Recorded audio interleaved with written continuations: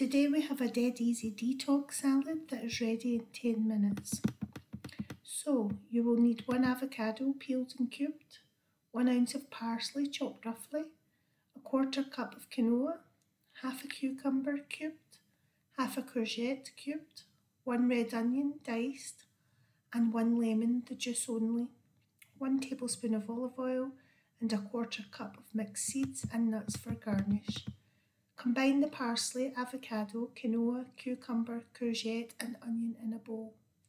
Drizzle with olive oil and lemon, then season with salt and pepper, then mix to combine and serve with sprinkled nuts and seeds as the garnish.